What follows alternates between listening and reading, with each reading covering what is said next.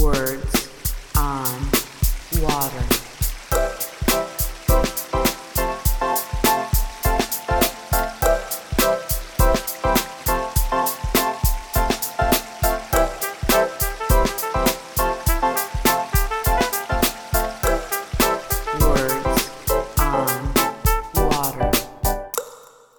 Welcome to Words on Water, a podcast from the Water Environment Federation. This is the host, Travis Loop, joined for this episode by Andy Cricken. He is Managing Director at Moonshot Missions, also a Senior Fellow at the U.S. Water Alliance, and has a distinguished history in Camden, New Jersey with the water utility there. Andy, thank you for coming on the podcast.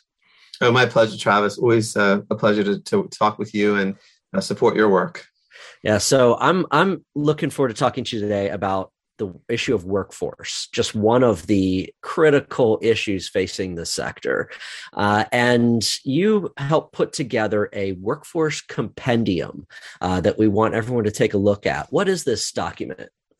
Thanks. Well, I so appreciate the leadership at WEF, especially Walter Marlowe and the WEF management team, and giving me the opportunity to work on this. The idea basically is that there are utilities out there that have already implemented successful water workforce programs. And rather than having other utilities having to make this up by themselves and figure out what they want to do themselves, why not take the best case studies from the best utility leaders and develop basically like a cookbook of recipes. There are 21 case studies, all of which are then available to the reader of the compendium so that utility managers can see which makes sense for them and which they could adapt and replicate. And really, it's a terrific document. And the main thing I want to do is not only thank WEF, but also the 21 utilities who contributed their case studies, who are making a difference in their communities and the individuals that work there with their workforce programs, but are willing to share that knowledge and information with other communities across the country. So they're not only helping their own community, which is great, but also they have a willingness to help people that they may never meet, but they can make a big difference when people copy their good ideas elsewhere. Yeah, absolutely. I mentioned the workforce is one of the big central challenges facing the water sector. That's no surprise. Everybody knows that. Could you share some of your perspective on that, though, this challenge that's going on right now, and then maybe feed into why a compendium like this, was necessary? Absolutely. Well, this is the perfect time to look for more opportunities to inject JEDI, Justice, Equity, Diversity, and Inclusion, and a good day for it, May 4th, right? Into the water, but I didn't coin that. But anyway, to inject Justice, Equity, Diversity, and Inclusion into the water workforce, because first of all, you have a significantly increased attention in social justice in the nation in general, which is terrific. And then in specific, and particularly, water equity, something that people have been talking about for a while, but really it's hit a good wave, if you'll pardon the pun, over the past couple of years. So more attention on water equity. Second, retiring water workforce. The Brookings Institute did a study showing that 50% of the water workforce is eligible to retire within the next 3 to 5 years. So people are leaving. We need replacement workers, and they can come from the communities in which the utilities are serving. So it's the water workforce initiatives are really perfect, nexuses between replacing departing workers and generating more work and for the communities that you're serving. In addition, the extra infrastructure funding gives more opportunities to hire contractors who could be, diverse as well. And so there's an opportunity to hire replacement workers from the community, but also be looking at the JEDI principles, justice, equity, diversity, and inclusion in the contracts that will come from the new infrastructure bill. So there couldn't be a better time to be focusing on water workforce and water workforce opportunities. And as I said, because there are some terrific, amazing leaders in our water sector that have been thinking about water equity for decades and implementing great practices, including water workforce, why not take those ideas and try to uplift them to help make them become the rule, not the exception in the water sector? Some real nuggets and gems there in what you said. I love how you framed it out. So there's that fundamental numbers game of retirements that you pointed out, 50%. That can't be said enough. That's massive. But then it comes at a time with this increased emphasis on diversity, equity, inclusion, and add the J at the beginning for that great Jedi acronym. And when this infrastructure, I mean, it's just like the perfect storm here to really tackle this issue. I guess the compendium comes in handy then, because a lot of utilities are facing these challenges and might not know what some solutions are, right? They might not have great ideas in house, or the typical status quo approach isn't working. So give them some other ideas, right? Absolutely. I mean, one of the things I love about the public sector, I mean, the private sector in the water industry does a lot as well. But one thing about the public sector is that they're willing to share knowledge and information.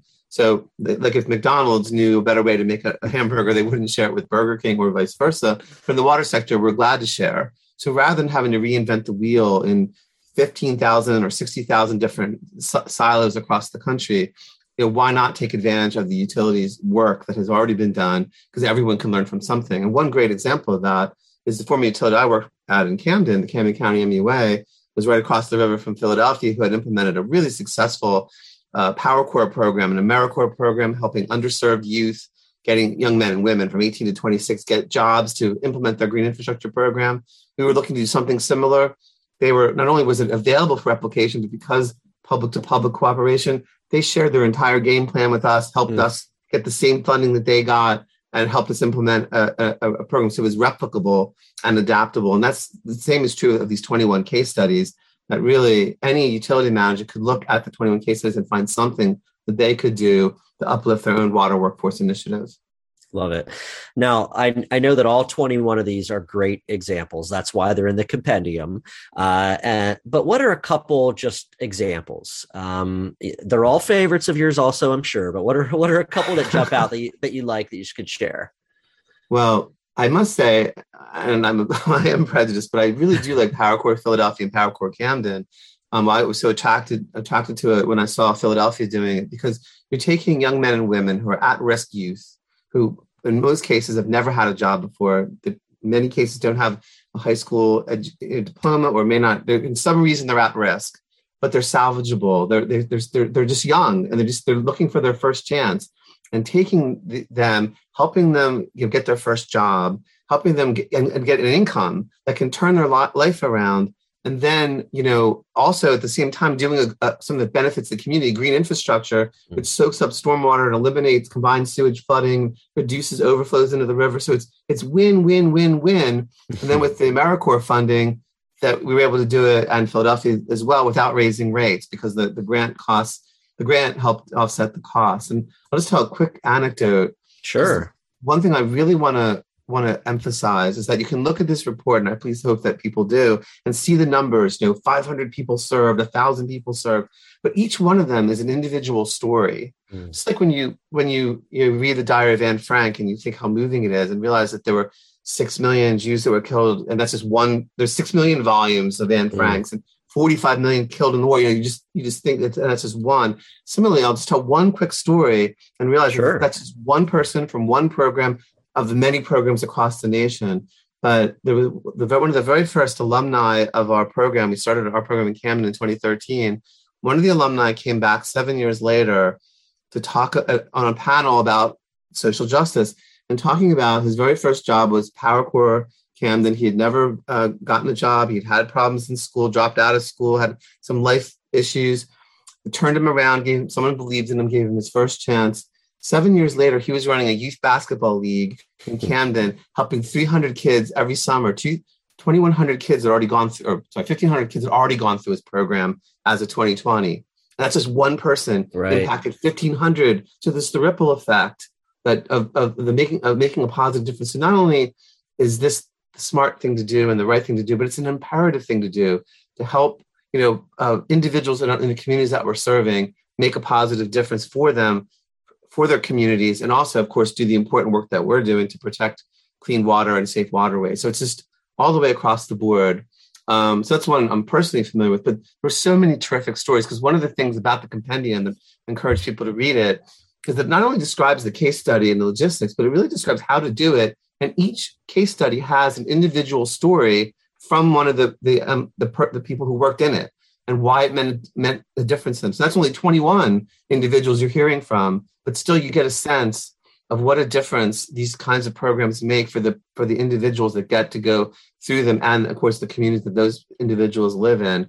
But there were case studies of people that were getting the youth education jobs. There were jobs, internships, entry-level positions, and even trying to promote equity in middle management, helping people who are already in the agency move up and not just be stuck at the entry level. But there were so many wonderful stories about people whose lives had been changed by the programs that were done in these cities like Milwaukee and Cleveland, Washington D.C. and Houston. New Orleans was 21 Angel City, so I can't go through them all. But they're all really amazing stories. And the other thing that was interesting is that there were a lot of similarities. Again, most of them were either youth or entry level, but there were some middle management opportunities. But all of them had the common theme of promoting diversity, equity, inclusion, and justice.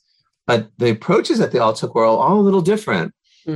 Because of their unique situations. So the point is that even the 21 communities could learn a little from each other as well. It is not just one size fits all. That's why 21 case studies will really provide a broad, cookbook of recipes that utility managers can, duplicate and replicate.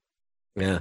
Well, two things. I remember being at a water event, a little conference in DC a number of years ago, and someone from one of the Power Corps was on a panel, and when that person spoke and told the story, there were a lot of tears in that room among the audience, just because of how powerful and moving it was.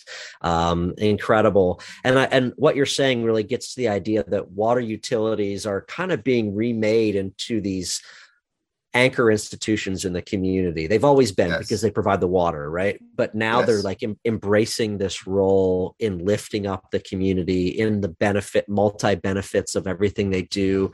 And this is another example of that. So this is more than just a compendium of case studies. This is a roadmap to the role that water utilities need to have in their community. Andy, awesome. We will have the link in the description. We will keep promoting this. Thank you for your work to put it together. Really appreciate it. My pleasure, Travis. Thanks to you. And thanks again to Walter Marlowe and WEF, and especially to the 21 utility managers who contributed their stories. Keep up the great work. Thank you. Words on water.